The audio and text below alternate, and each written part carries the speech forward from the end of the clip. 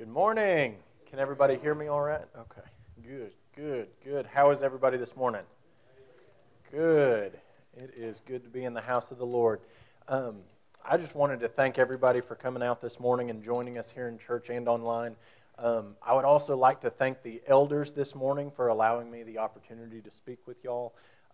This time of year is such a special time for us Christians as we get a renewing of joy and hope through remembering the birth of our Savior, Jesus Christ. And with these gifts in mind, this morning I would like to talk to y'all about a few gifts that God has given us that we can reciprocate to one another. So with that being said, can we please stand for the reading of God's Word? We will be in Acts chapter 20, and it is going to be verse 32 through 35. And it says, "Now I commit you to God and to the word of His grace, which can build you up and give you an inheritance among all those who are sanctified. I have not coveted anyone's silver or gold or clothing. You yourselves know that these hands of mine have supplied my own needs and the needs of my companions. In everything I did, I showed you that by this kind of hard work, we must help the weak, remembering the words the Lord Jesus Himself said, 'It is more blessed to give than to receive.'" Please bow your heads. Dear Lord, we just thank you for this day, and we thank you for the very many blessings that you've given us, dear God. Just thank you for these gifts that we're about to be reminded of, dear Lord, and I pray that you ultimately use me as a vessel to shine your light and to shine your glory and to use your words, dear Lord. We give you all the glory, honor, and praise. Amen. Thank you all. Y'all may be seated. So, the first gift I wanted to talk about this morning is going to be God's commitment. And one of my favorite coaches from high school, his name was Coach Sapanik. And you could kind of explain him as our motivational speaker at a sense. And so one of the things that he would always do is he would always give us riddles. And one of my favorite riddles is a pretty common one that many of you may have heard before, but it's the riddle of the chicken and the pig when it comes to breakfast. And it goes, what's the difference between the pig and the chicken when it comes to breakfast? As young teenage kids, we would always come up with these ridiculous answers to try and make it a joke. And fortunately enough, this meaning behind this riddle was a lot deeper than what I had initially expected. He said, for breakfast, a chicken simply provides an egg. So it's simply involved in the meal because eggs are a great source of protein, and it's a common breakfast item for a lot of us. However, after a chicken lays an egg, it simply goes on about its business. So it provides a small portion, but it's not fully involved in the meal. When we talk about the pig has to devote its entire life to becoming the meal. It's fed and it's grown all throughout its life to become the ham and the bacon. So ultimately, it has to be slaughtered for us to have the pig for breakfast. And so the main point the coach was trying to get across was determining whether we were committed or we were simply involved. He would run around the weight room and he would run around the practice field yelling, "Are you a chicken or are you a pig?" And to a lot of us kids, that's kind of hard to get motivated because we're not really thinking if we're a farm animal or not. But I remember one time vividly, he was in the weight room and a kid's squatting, and he's got this weight on his back, and he's one of our heavy lifters. And Coach Sapanik runs over to him and, "Are you a chicken or are you a pig?" And the kid starts shaking, and you kind of see his mouth, and he's trying not to laugh. Well, he rolls the weight back off of him, and it drops down, and from then on, we called him Chicken Little. Except Coach Sapanik, we would have to explain to him that it wasn't the sky's falling, but weights are falling. So you'd have to kind of watch out when he was lifting. But going back to commitment, so fortunately enough, at this time of the year, we get to remember God's commitment to us, and that's through Him giving His Son Jesus for us, our Lord and Savior. And so ultimately, we get to know later on in Jesus' life that He dies for us individually on the cross. And as God has provided His Son to be sacrificed for us, there's no denial of God's gift of commitment to us. The next gift I would like to talk about this morning is God's forgiveness. And the past few weeks, our high school youth has been learning more and more about God's forgiveness and how to not only forgive others, but to forgive themselves for their mistakes. My favorite highlight from the past few weeks has been our game of musical chairs. And if you haven't heard about our game of musical chairs, we have two very, very competitive sisters that, Tegan and Clancy, they're going around the table, and they're the last two, and they're sprinting and running fast and slowing down and sprinting and running fast and slowing down. It was nearly as if they were trying to train for a marathon, but ultimately the music stops, and it was like ringing the 15th last round of a boxing match as they are diving for this last chair. And they're getting after it. They're getting to this last chair, and Tegan ultimately won. And so she's our musical chair champion, but it came with a price. She actually has been in a walking boot, and I think will have to be for the next few weeks. So we've banned musical chairs. No more musical chairs. So we won't be playing that. We've learned our lesson. But the good thing about this childhood game that we got to teach our youth about in correlation with forgiveness is, as each round goes on, one of the chairs is removed, and somebody doesn't get a chair. As the next round goes on, another chair is removed, and another chair, until ultimately we're left sitting alone with one person left. We asked our youth, how would you feel like if this was how your forgiveness worked? If our forgiveness went and somebody were to make a mistake and to hurt us or harm us, and we removed a chair to where they would not be allowed in our life, ultimately we're going to be left standing singly alone. And further after that, we asked our youth, how would you feel if God's forgiveness worked this way? If after you made a mistake, you lost a little bit of God's love, and you lost a little bit of God's faithfulness, and a little bit of God's forgiveness. And ultimately, we would be in a very, very bad position if this is how God's forgiveness worked. But thankfully, God's forgiveness has a seat for everyone. And no matter how many mistakes we make, and no matter how many times we're going to be wrong and we're going to fail throughout this life, we'll always have a seat at God's table of forgiveness. Colossians 3:13 says, "Bear with each other and forgive one another if any of you has a grievance against someone. Forgive as the Lord has forgiven you." And if we're to forgive as the Lord has forgiven us, it'll have to be on a continual basis and a continual process as we're getting forgiven on a daily basis through the sins throughout our life. We then talked to our youth about forgiving themselves. We explained the importance of understanding and accepting God's forgiveness for the mistakes that we make. Because if we're to live a life of shame and guilt for the sins that we make, the devil's going to try and hold us in that position. And he's going to try and hold us in a spot where we feel like we can't move forward. It's going to keep us in a position where we can't go and spread God's love through forgiveness and forgiving others. The deceiver wants us to think that we're stuck in the mistakes that we've made and that there's no other option.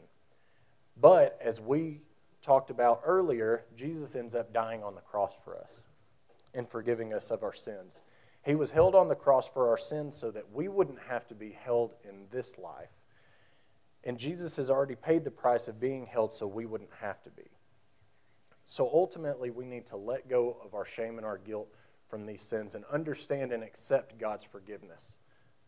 And the best way that I can image letting this shame and guilt go was from another speech that Coach Sapanik, my high school coach, had given me in high school before our first playoff game.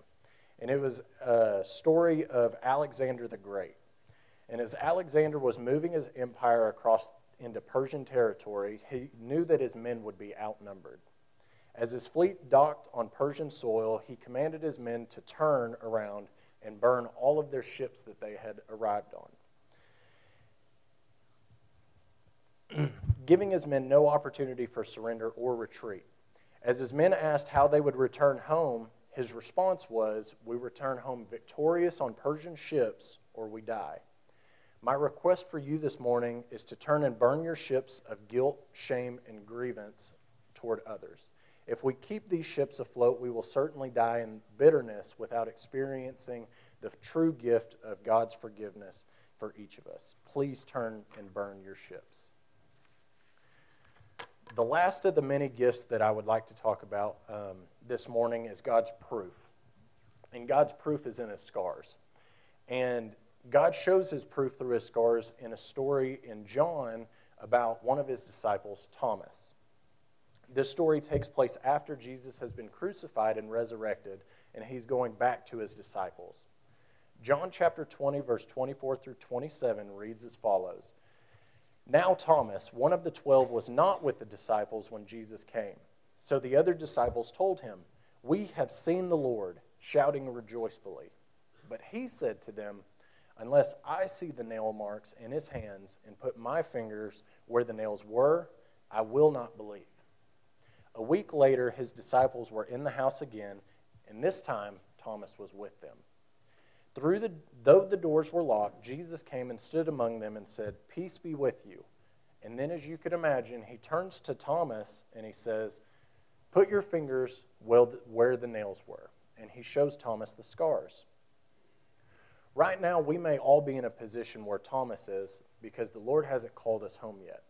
And we're waiting as Thomas did for the 7 days in this period we call a lifetime. And through this lifetime, we've made many mistakes that seem like could be a total hell on earth. It may seem like a bottomless pit of sin or a spiral of sin that you can't get away from. But I would like to remind you that one day Jesus will call you home and he will tell you to look at his scars, and so that we can see that there's no more nails in his hands and that it's already a past wound and it's already been forgiven. He will tell us to put our finger where the nails of your sin and your shame and your guilt were held so that you wouldn't be held. The evidence so that we can stop doubting that he has forgiven us. So please stop doubting that you're loved. Stop doubting that that God didn't make you exactly how you were supposed to be. Stop doubting that your mistakes are too big, and stop believing in the lies of the world and start believing in yourself. Because one day you will too get to see the proof that every mistake you've made was already paid for through God's merciful blood. The devil tries to hit us with this hammer of shame and guilt throughout our lives through these mistakes. But the thing that the devil doesn't have anymore is he doesn't have any nails to hold us. As Jesus has already been held on the cross for our sins, and Jesus has overcome those nails. Jesus couldn't be held by these nails forever, but he was held for us, so the devil couldn't hold us in this life. Now finally, let's talk about how we can give these gifts to one another.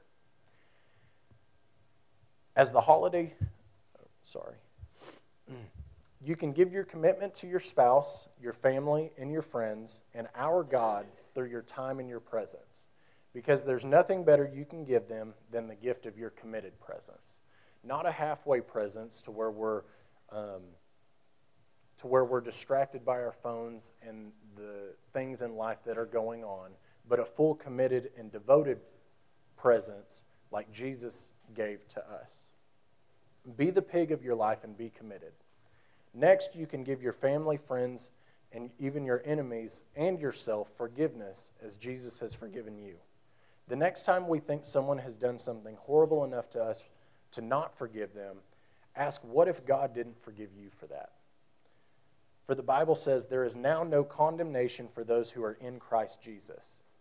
And you don't have a condemnation to put anyone in this church or out in the world in. Think of Jesus hanging on the cross by the nails of your mistakes, and he forgave you, and you can't forgive them for one single offense. And lastly, you can give the gift of sharing your scars. Because as Thomas needed to see Jesus' scars for him to believe, there may too be a non-believer that needs to see your scars to believe in Jesus' love. And there may be someone going through a wounded period right now that needs to see your scars so they can know that they can make it through it. Let's stop looking at our scars as bad memories and think of them as a gift that we've been given to help one another. We're going to open this morning's invitation. And I'd like to extend an invitation to anyone who would like to make a commitment to join our church as a member. We would love to walk with you on your faithful journey and would love for you to join our church family.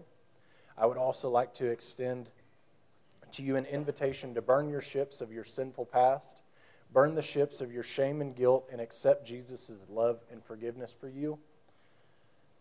And finally, I want to extend an invitation for you to commit your life to Christ, to accept Jesus into your heart as your Savior, so that one day you too can see the scars that He bears for you, so that one day you can fully understand what it's like to experience God's merciful love for you, a love that is shown through the scars of your sins that He's forgiven. Please bow your head and let us pray. Dear Lord, we just thank you for this day, and we thank you for the very many blessings that you've given us, dear God. Just thank you for these gifts that we're reminded of that we can ultimately reciprocate to one another, dear God. I pray that you leave us today with church, leave us from church today with this message in our hearts that we can ultimately commit ourselves to you, commit ourselves to our family and our friends. We can burn the ships of our shame and guilt and ultimately accept that we are forgiven by you, dear God, and that we can share our scars with one another to help them know that they can make it through what they're going through, dear God. I ask that you watch over us and keep us safe throughout the week, and I ask all these things in Jesus' name. Amen.